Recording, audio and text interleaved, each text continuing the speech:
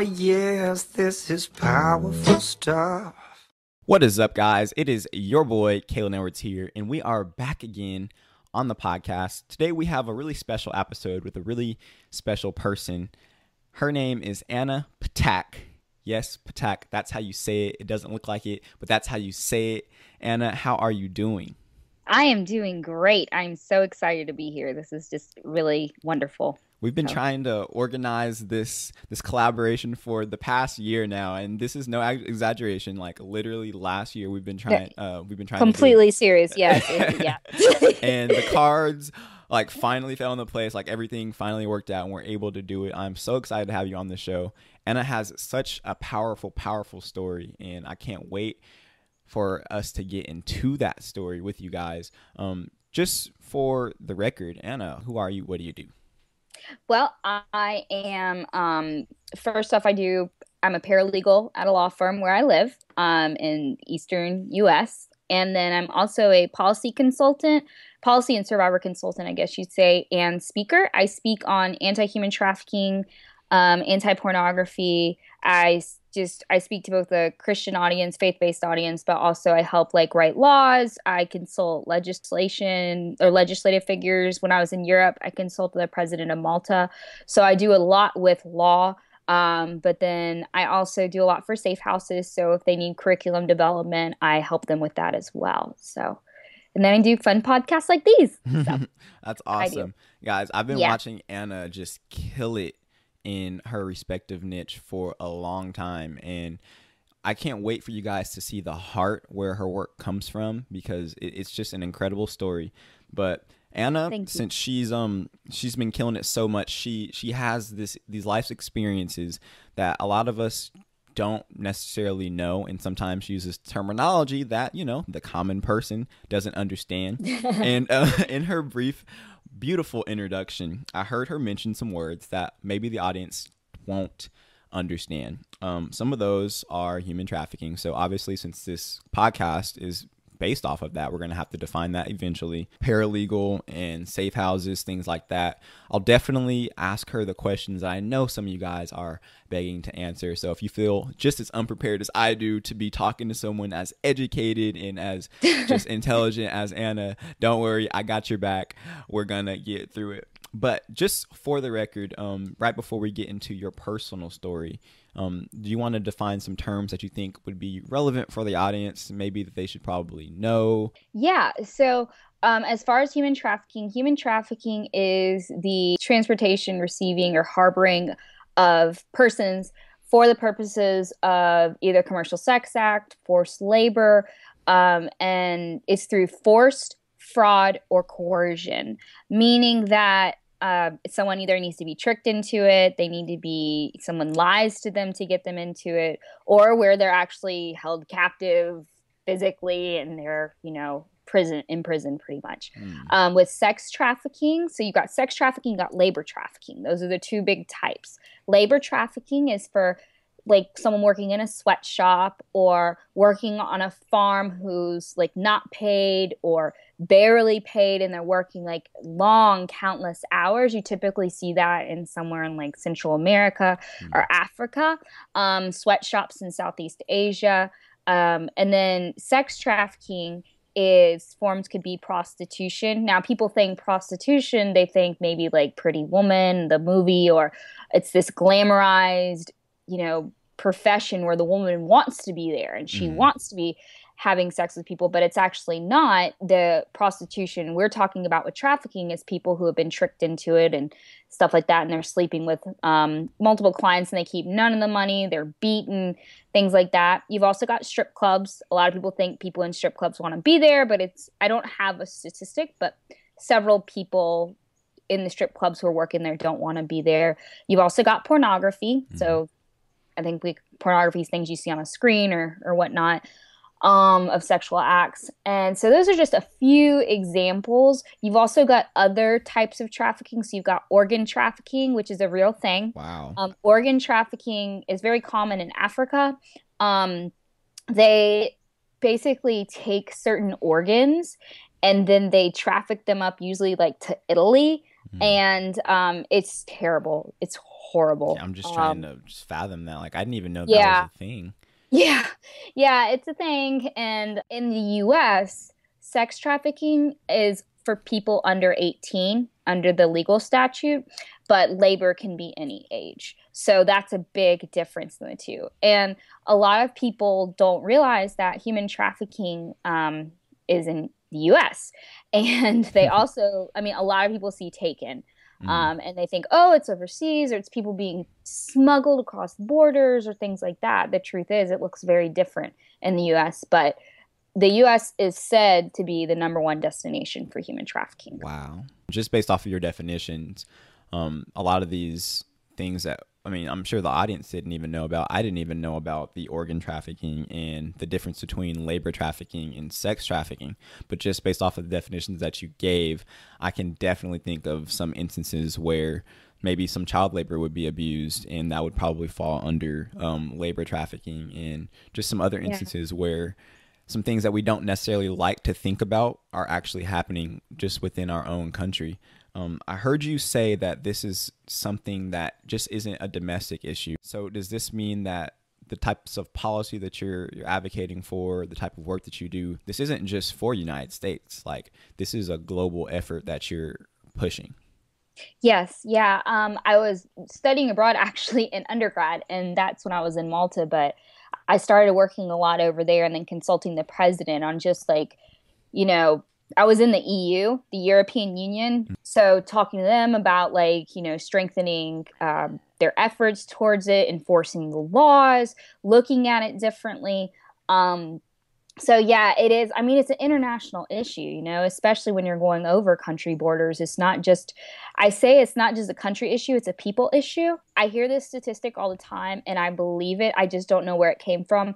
There are more slaves today than there were during the transatlantic slave trade. So during what we consider the time where African Americans were being, you know, forced into slavery, which is just as bad as what we're talking about. But the scope of it now is larger. And the reason for that is there's more population, but, you know, the ability to travel, the ability to exchange sex for money, you know, with more people, things like that. I mean, it's just, there's so many reasons that make it more common now. But yeah, currently, yeah, just different laws and things. I think my most recent focus is trying to get pornography addressed as a public health crisis because it's extremely hard to get the laws passed, including pornography. And here's how we do it is that if we address pornography as a public health crisis, people who don't like agree that you shouldn't watch it, we say, well, it affects the mind or it affects the brain. It creates a chemical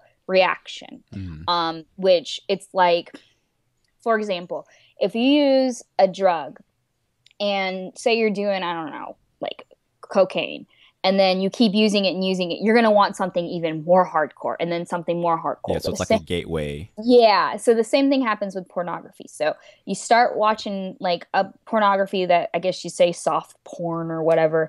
Well, eventually you need more, and that's because of the dopamine levels in the brain. And then you need more and need more, and then that increases the buying of sex because eventually somebody's going to want an actual person. Wow. So, and then that's what makes the ages drop. So you'll start, like usually they start with an older adult, meaning like 18, and then they work their way down. So it's increasing selling. So if we look at it from a medical issue, public health issue, people might listen. You're like this wealth of information, and these are issues that don't get talked about a lot. And it's kind of embarrassing how unprepared I feel to talk to you. Like, it's so much information, and it's so important, and I feel bad that I don't know this, but just efforts like this, talking about it, it's definitely opened my eyes a lot. And just being a guy, a younger guy, and growing up in a world that has so much access to pornography, I know the effects of it, but I don't know how these things were caused. Like, I didn't understand that there was something psychologically going on in my head. I experienced the effects of it. Like, I've noticed myself. I've personally been addicted to pornography before in my life. I would watch pornography all the time. And just like you said, I started off watching what they would call soft porn, where there wasn't anything, or we'd say there's nothing too bad that's happening. But I noticed that my appetite for it gradually increased, and I became more and more addicted, and I started watching more hardcore types. And what I noticed was some of those actions started to play out in my own life. So I started treating women a lot differently. I started to become a more domineering type person, and it was so bad. Now that I think about it, and it's kind of cool to understand that there was something psychologically going on in my head as a result of the pornography. Exactly. It's a drug. It literally is a drug. Big reason that I'm in this movement is because I was trafficked myself. So it's started, let's see here. I kind of talk about where I came from as far as like my background so people can understand why I fell into it. Yeah. Because it's not my fault. So, yeah. So I was born in Calcutta, India, and I was adopted into a family in America who was an upper class white family. It's funny because people be like, "Oh my gosh, were you trafficked in India?" And I'm like, "Actually, no." Wow. Like, "Oh, you're so blessed to be adopted." I'm like, "Well." These are literally the things that I'm thinking in my head. Like, yeah, no. And so I was adopted, living in the States, and upper class family, white. In around age 4, at least this is when the memory started. I was sexually abused by a person in my life who I don't say who it was, but they also abused other people around me. But then my parents divorced at age 8, and my mom remarried a man who was physically abusive and emotionally abusive. I know people tell me, they're like, "Oh my gosh, you're Indians and you're so beautiful." Now I get it, but in elementary school, I hated myself. I wanted to be blonde hair, blue eyes. I thought if I was that, then I would be beautiful and that I would be worthy. So here you have this kid who feels neglected, abandoned, forgotten, and ugly. So get to middle school. During this time, my parents had married and divorced several different people. My mom's in a lesbian relationship. So again, a lot of feeling of an abandonment and neglect. I developed an eating disorder. I tried to commit suicide a couple of times. I was hospitalized. So then you keep going to high school. All of these things are still carrying with me, all of the weight of my life and everything. I was going to church growing up, but it was like one of those, I go to church Sunday, celebrate Christmas, read the Bible at church kind of thing. There was no relationship with Christ there. That comfortable Christianity. Yeah, believer, Christian, different thing. But so when I was in my junior year of high school, I started working at a movie theater.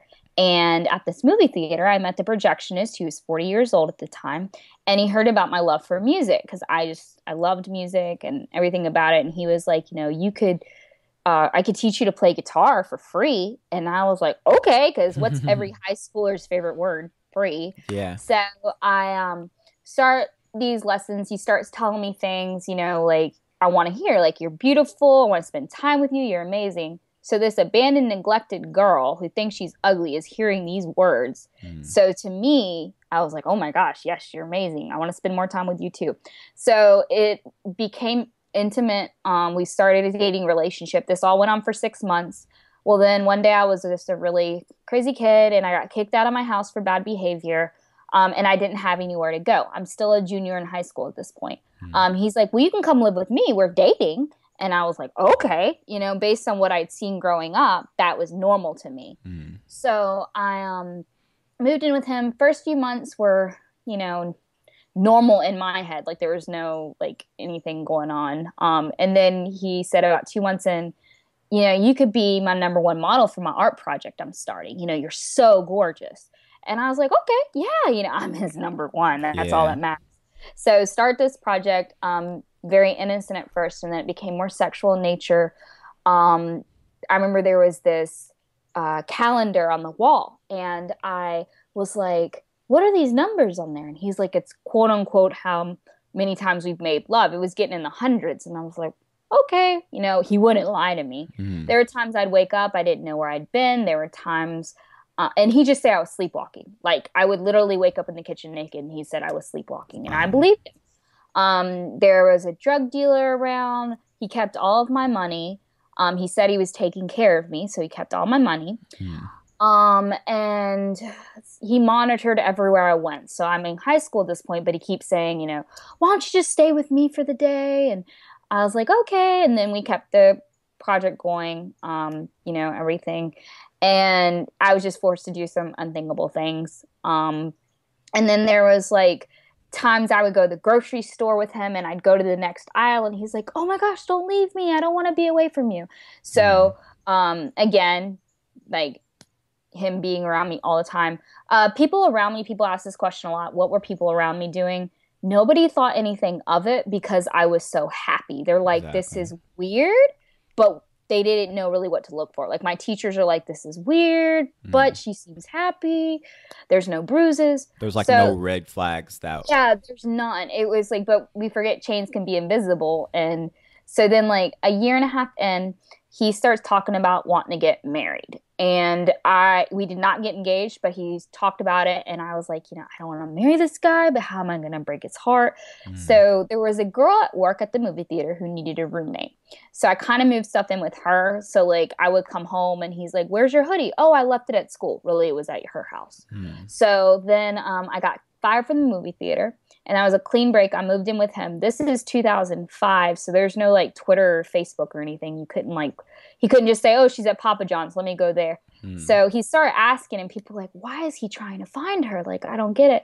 So nobody told him where I was. So after that, I started drinking, partying, whatever. Then I can't remember, a few years later, I met up with some of the girls from the movie theater. And they said, Anna, something weird's going on. He keeps trying to get us to be a part of his art project. And I'm like, wait, what? That's our special thing. Why would he do that with you? I don't understand. And so I didn't really do anything with it. I just was kind of like hurt. So then fast forward to 2009, I found out he died of colon cancer. And I know I'm like, oh, darn, he died. I know that's really bad to say, yeah, I get but it's kind of like, so the first thing I thought was I need to get the pictures back. To me, I thought there was like 20 pictures. I saw his sister at the funeral and she said, I have what you're looking for. They're in my safe. So I met up with her later. She gave me this huge box. I was like, what the heck is in this box? And I opened it when I got home, and that's when I found out he mass produced everything. I had no clue. Wow. I had no idea that he'd been doing that. Turns out I do not have legal proof that he made money off of it, but I do know you don't make hundreds of pictures of girls who are in these kinds of poses and not sell them. Like there was thousands of them, and I found out about the other girls and everything. So at this point, I didn't understand that had been trafficked. To me, I thought it was overseas. I thought it was, crossing borders, things like that. So one day in my sociology class, I started hearing about human trafficking. I'm like, this is an interesting subject. Well, this is kind of cool. And then I watched Taken. I'm like, oh my gosh, I'm so intrigued.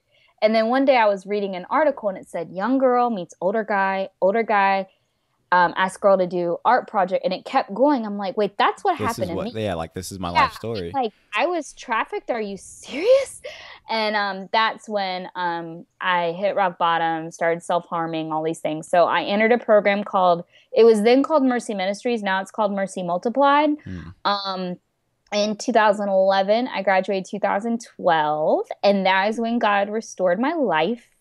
And I know I'm beautiful. I know I'm valued. I have a wonderful husband now, great relationship, and just continuing on the journey of restoration through everything. So, yeah, that's my story. Wow. It's so crazy to me how you can tell this story with so much strength, and that I guess that just evidences the fact of how much you've been restored and how much you have grown. But I'm just listening to this, and I'm taking notes as you're talking, and just from a young age, it's been so much hurt, and it seems like so much betrayal, and just to see how you turned out, like you're freaking killing it, girl. Like Thank you. that's amazing to me. But you did mention a couple things that I kind of want to talk about a little bit more in depth. Some of the telltale signs that a person could be in sex trafficking. And one of those things that I wrote down at first, because I've been keeping a little flow of the things that you said. You mentioned that you were abused when you were young. My question would be, do you think that some of that abuse kind of made your self-image weaken to the point to where you could have been naive when you were just a little bit older? Oh yeah, yeah. It definitely, if anything, the sexual abuse creates, even if the kid can't recognize it. Yeah, just a lot of like self-image issues, of feeling that you're dirty, self-hatred, things like that. You also, I don't know, we're like desensitized to sex where you almost like you see that as relating to people and you become more Mm. promiscuous. That's very common. Um, yeah, so I know that was a huge contributing factor to it. Very, very big. And I definitely don't want to make it seem as if, oh, the girl or the guy was naive and this is why it happened. Like, it's definitely not their fault. Like, Mm-mm. these are young children. Like, they're supposed to be innocent. They don't know. So it's easy for them to fall into it, especially if there's an older person who seems to be a caregiver, who seems to really care about them. And I just don't want the people who are listening to this and who may be experiencing it, I don't want them to feel as if it was their fault. So how do you rationalize that? Like, obviously there was a point where you came to realize that, hey, I was a victim to this, and maybe you kind of wanted to blame some people. Well, I remember this. I was in my program at Mercy Multiplied, and I was working through this like sexual abuse workbook that we had to do. And I remember it hit me one day, and God was like, "It's not your fault.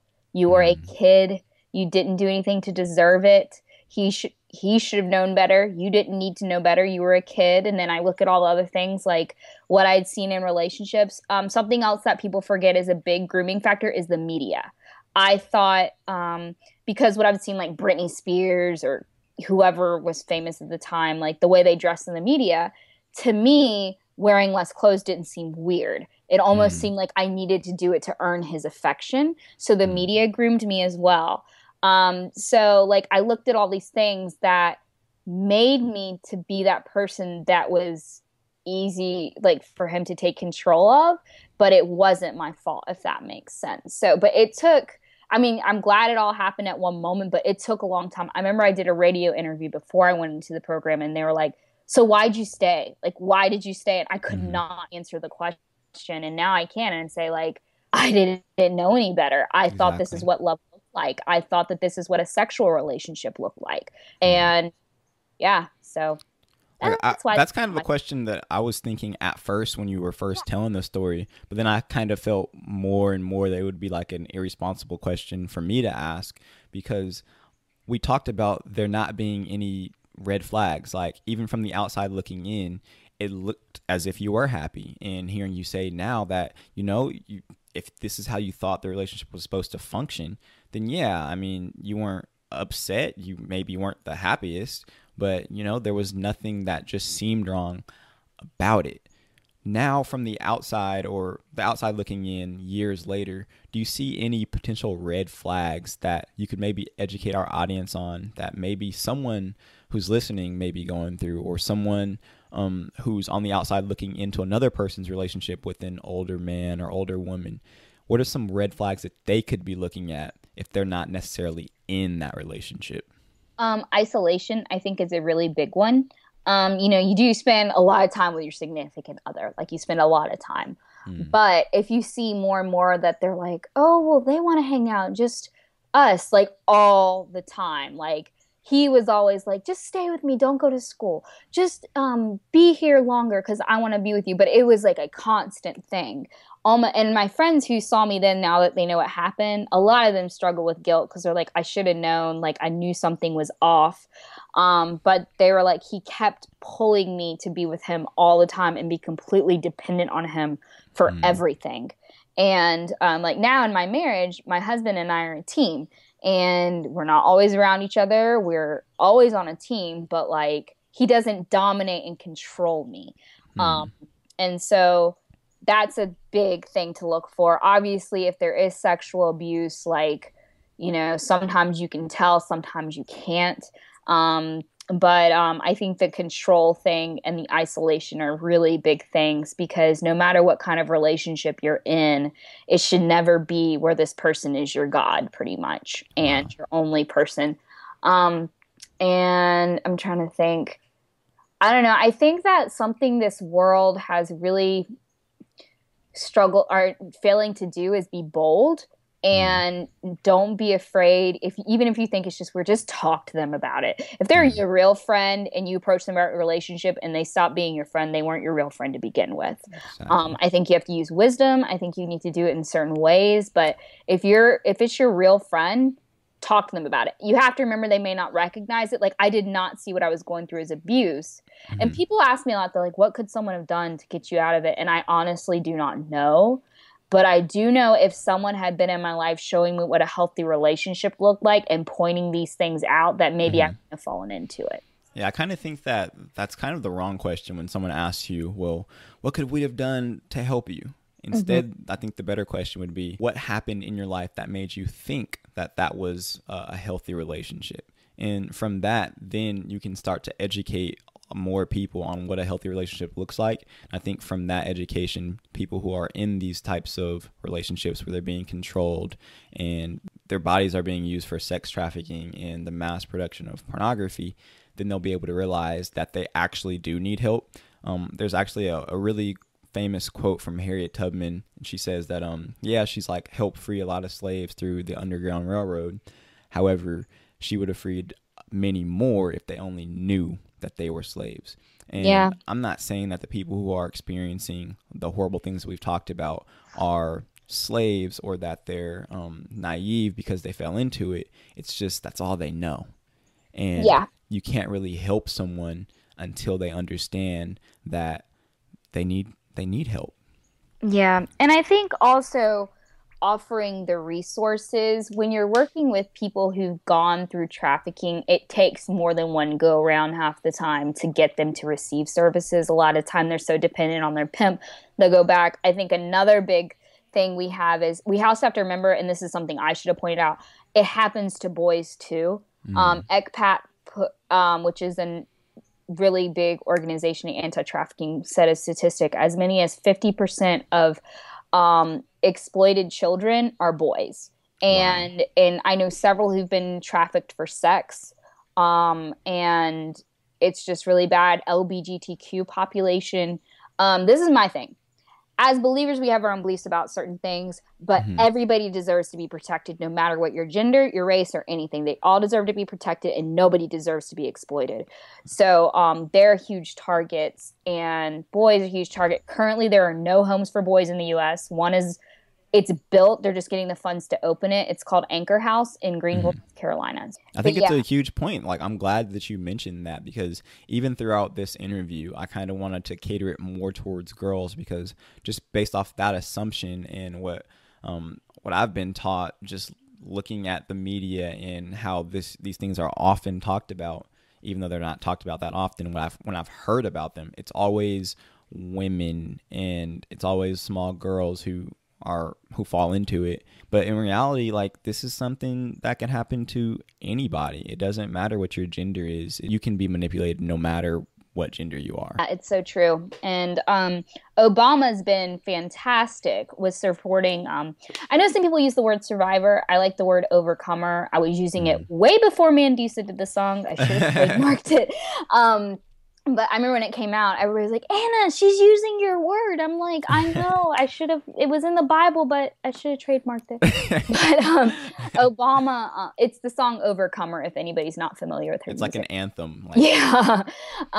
And so Obama's been fabulous because at the Democratic National Convention, not just this one, but the one before, he's had overcomers of trafficking speak. He just mm, had one at the last one, but he also has an advisory council of overcomers of trafficking serving this country and being the consultants for him. I'm not on that one, but a lot of my friends are. mm. And it's just really awesome to see that he understands the voices of overcomers as leaders and not just their stories or like this kind of situation where you're asking expertise. So it's been really awesome for Obama to get that started because that'll just keep going on and hopefully get more powerful. So. Wow, that's definitely encouraging knowing that there is someone that helps advocate for policy and that helps policy get passed that is making strides towards bringing more awareness to these things because in our mainstream media we don't hear about it like when it's out of sight it's out of mind and since I personally haven't heard about it as much, it's something I don't think about. But this is something that's a prevailing issue worldwide, like even with the Olympics going on. I kind of wanted to ask you about that and how pimps would use an event like the Olympics or the Super Bowl or a World Cup to advance their really, really disgusting agenda. Yeah, so people ask about Olympics a lot. How the Olympics is fueling the sex trade is you've got escort services fall under sex trafficking. And again, I'm not saying every single escort service is trafficking. It's just the ones where they don't want to be there, pretty much, in a general idea. So you got escorts, you got women in, or people in, I don't like to say prostitutes because I don't like placing a label on someone that's negative. So if I say a person in prostitution, that shows that it's something that happened to them or something they're experiencing versus who they are. I'm really big about speaking life into people's identities. So person in prostitution, person who is an escort service, person who is in a strip club or massage parlor, but definitely the Olympics, the two would be like escort service and prostitution. Those are the two big ones. And you've got people coming from all over the world. So you're going to need a lot of different types of women and boys and girls to, to exploit. I remember something else I was grateful for Obama to mention. He actually called out the U.S. He's like, I'm really embarrassed to know that some of my people are buyers. And like he's point blank said it. He said it more eloquently, but it's true that a lot of governmental figures buy people for sex. One of my friends, he was bought by a governor of a state. So it's like you got a lot of people in the government who are down there. And a lot of them continue to do it because they have the power, pretty much. Like they could either get out of being caught or something. So between the government, all the tourists, things like that, that is what's making it bigger down there. Wow. And it almost makes you question, like, where's the accountability? Like, here we are electing these people into office, and on their off days, they're participating in stuff like this that makes you question the integrity of the leaders. So you guys vote smart. That's my political spiel. Just talking about this, my mind, like, I like to close my eyes when I'm listening to people's stories and just kind of, because I don't have the same experiences that you've had. And as a result of that, I really can't think the same way that you do, because a lot of the way that your mind has been shaped has been based off of your experiences. But I like to close my eyes and try and envision what it would be like for me to be there. So when you had spoken about the calendar, I kind of just saw that pop up in my head. But my mind, it wanders, and it automatically assumes the absolute worst when it comes to pornography, when it comes to sex trafficking, when it comes to labor trafficking.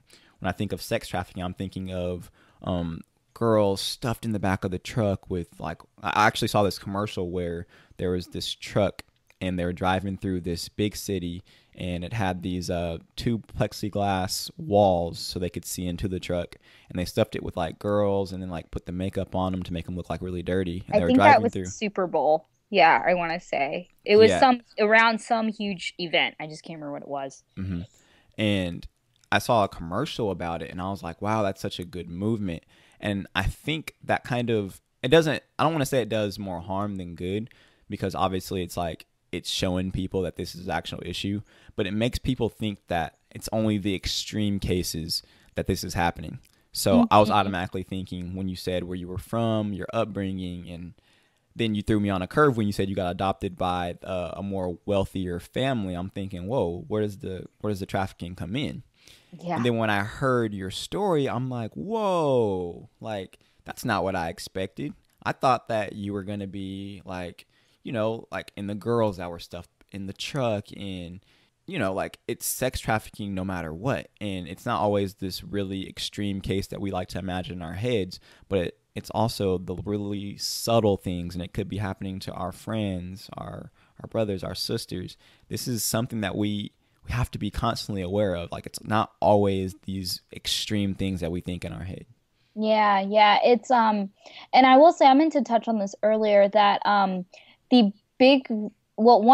trafficker was a white guy, beer gut, like love the Beatles. So if that gives you a bigger picture of what he looked like, he's not like this pimp with like gold chains and everything that Snoop Dogg or whoever says a pimp looks like.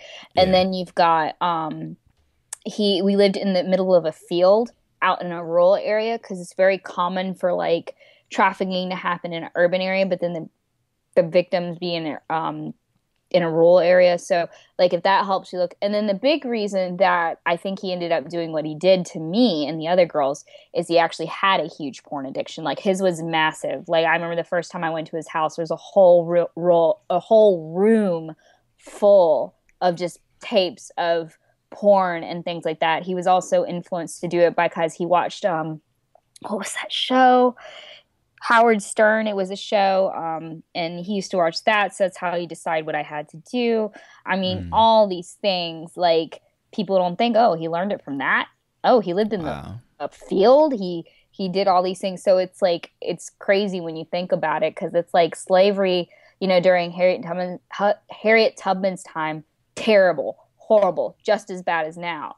But now you've got, you know, the internet, you've got you know, easier to travel, move around, things like that. You have you also have a lot, this happens typically with gangs, but they have kids recruit kids at school.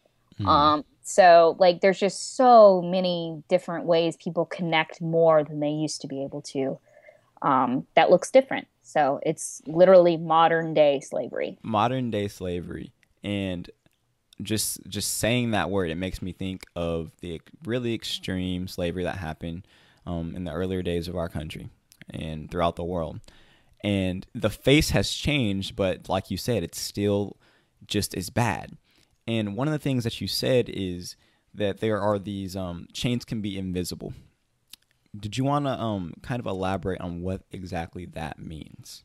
Yeah.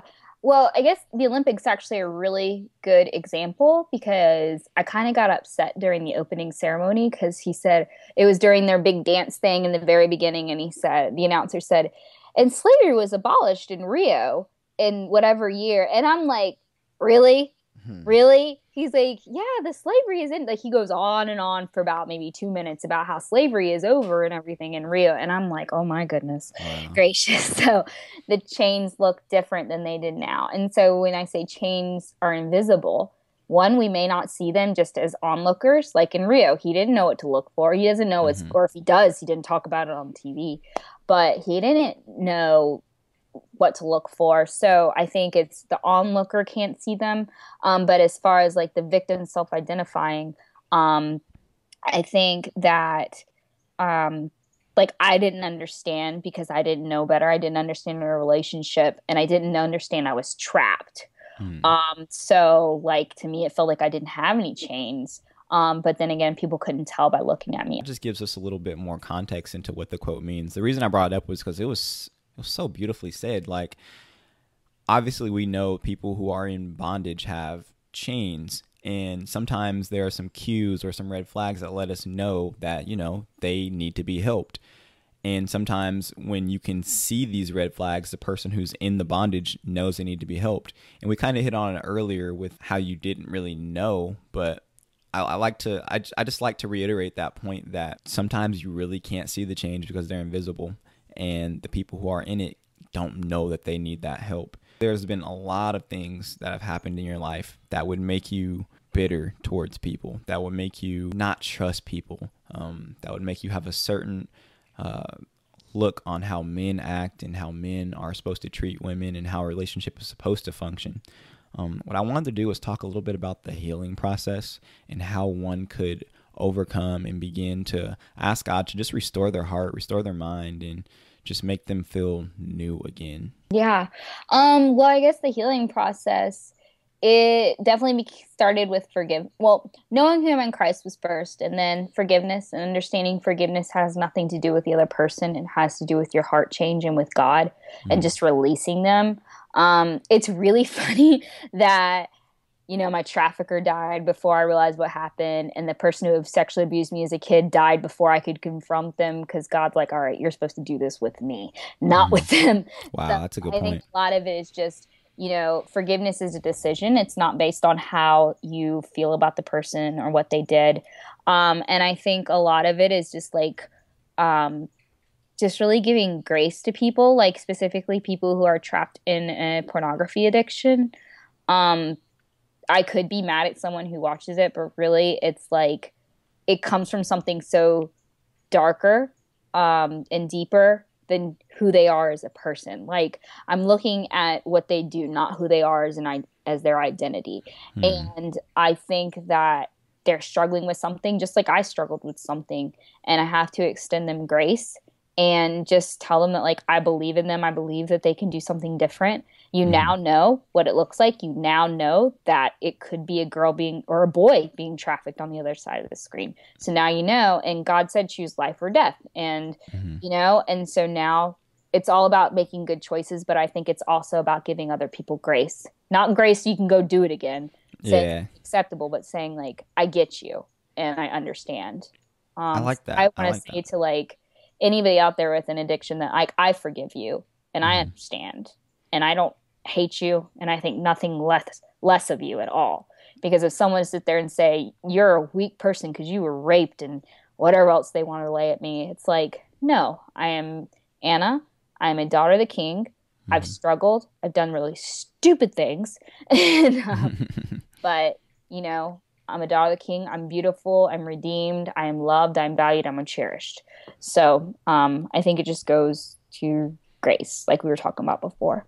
That's great. Like I said earlier, as I was listening to your story, I was just writing down some of the key things.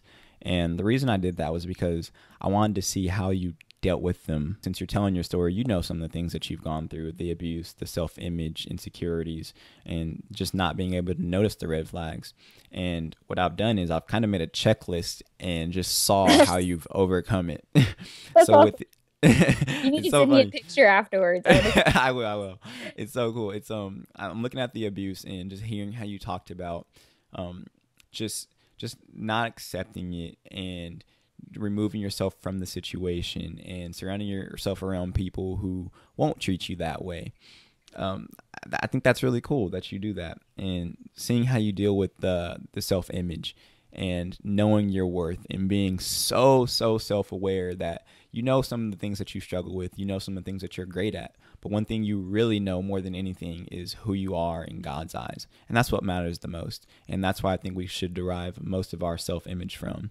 Yeah. And just throughout your life and how you've continued your education, I noticed that the red flags have not only become more apparent to you to the point to where you could notice them when you tell your story, but you're also making those apparent to other people by educating them through Mercy Multiplied and coming on the podcast and just letting us who don't really know give us a peek into your life and the things that you're doing and how you're changing some people's lives who are going through these horrible things. Anna, can I just personally say thank you for the work that you've done? You are an amazing woman of God, and it's so amazing just to look from the outside looking in at the things that Oh, He has you doing. It's so thank encouraging, you.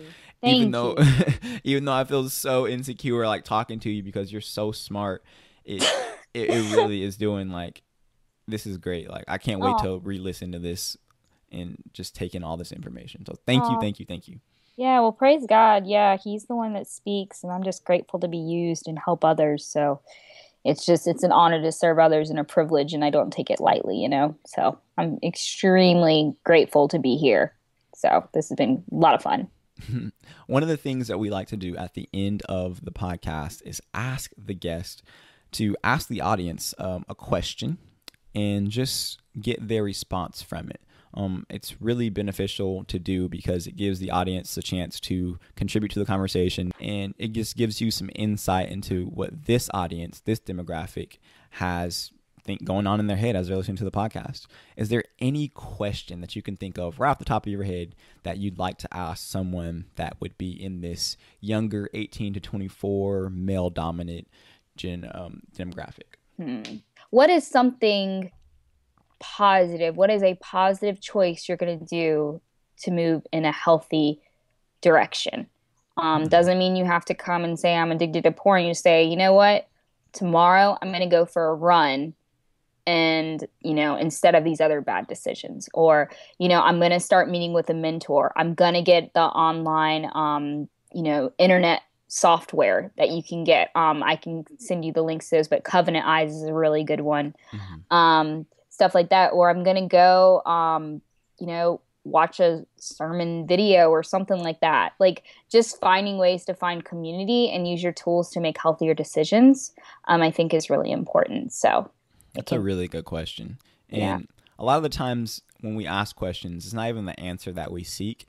It's the fact that we're asking you the question and you're thinking about something that you could do to actively improve whatever situation that you're in. You shouldn't contact Anna with some of these things that we're talking about because obviously she's a married woman and that would be crossing the line. Just think about it. You can maybe comment it on my video, or really what we want you to do is just think about it and make strides towards, just getting better and getting help so you don't contribute to any of these issues. Yeah, and if you do contact me about your struggle and stuff, I understand. Just letting you know ahead of time, I'm gonna have to refer you to another person. We'll figure out where you live and stuff like that and help you with that. But I'm not gonna be able to counsel you, but I'm definitely here as a resource. Like one time I was doing a webinar and I had all these men from I guess people in South Africa were watching it, and all of a sudden my email blew up. Wow. And half of them were thinking I was going to heal them. And I'm like, no, you missed the message. Like, I can't be your Holy Spirit. Yeah, so I'm definitely here as a resource. Just know that I'm not counseling you. And also, if, for some reason, if a girl is listening to this and you need some resources, or you're having you're dealing with your abuse or your own self-image issues, or if you have a girlfriend who needs this, they can contact me for sure. I'm willing to put anybody in touch with whoever they feel could help them, in whatever location you are. So I'm definitely a resource for that, because dealing with all these issues we've talked about are really, really hard, and you can't do it on your own. So I'm definitely here if you need me, for sure. Well, Anna, you have been nothing but helpful for us today. I've learned so much. You're such a great teacher, and your story is so inspiring, and it's just great how God is using you.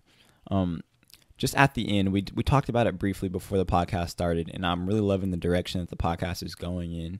I kind of want to get a prayer for just reconciliation and healing, and just letting people know that their worth isn't derived from the things that happened to them that they couldn't control, but rather the things that God says are true about us. Did you want to go ahead and pray us out? Yeah, of course.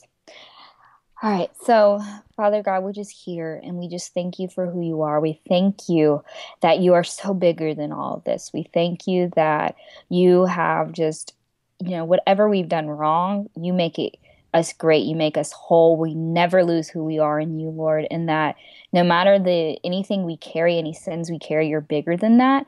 And that we just pray that this audience, that we just show them more and more of who you are, and less of what and expose the sin, but show them who you are and help them grow.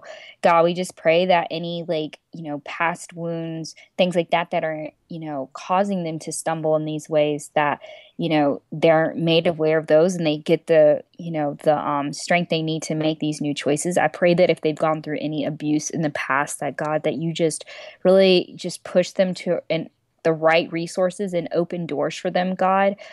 We also pray for them that if they're in relationships or married, that, Lord, you just remind them that just because they have an addiction or they betrayed their partner does not mean that they're a bad person. It does not mean that their relationship or marriage will fail, that you make it strong. You make it, the foundation is in you, God, and not in these situations. And I just pray that you show that to them, God. I pray a hedge of protection over this message, God, that it just sinks into their hearts and no spiritual warfare happens, Lord. We just pray that out in Jesus' name. And we just thank you for this opportunity to be able to share this on this platform, God. In Jesus' name, amen. Amen. Well, thank you again, Anna. It was such an honor having you on, and I can't wait to have you back on so you could just drop some more knowledge on us. Yes, definitely. Hopefully not a year next time. Thank you guys for watching. Peace. By the people, for the people. Seem like you only look out for your sort of people. I look around, it's more evil. Gotta see it in me. You see, every day we closer to that funeral. Every day a struggle, but the struggle's still beautiful.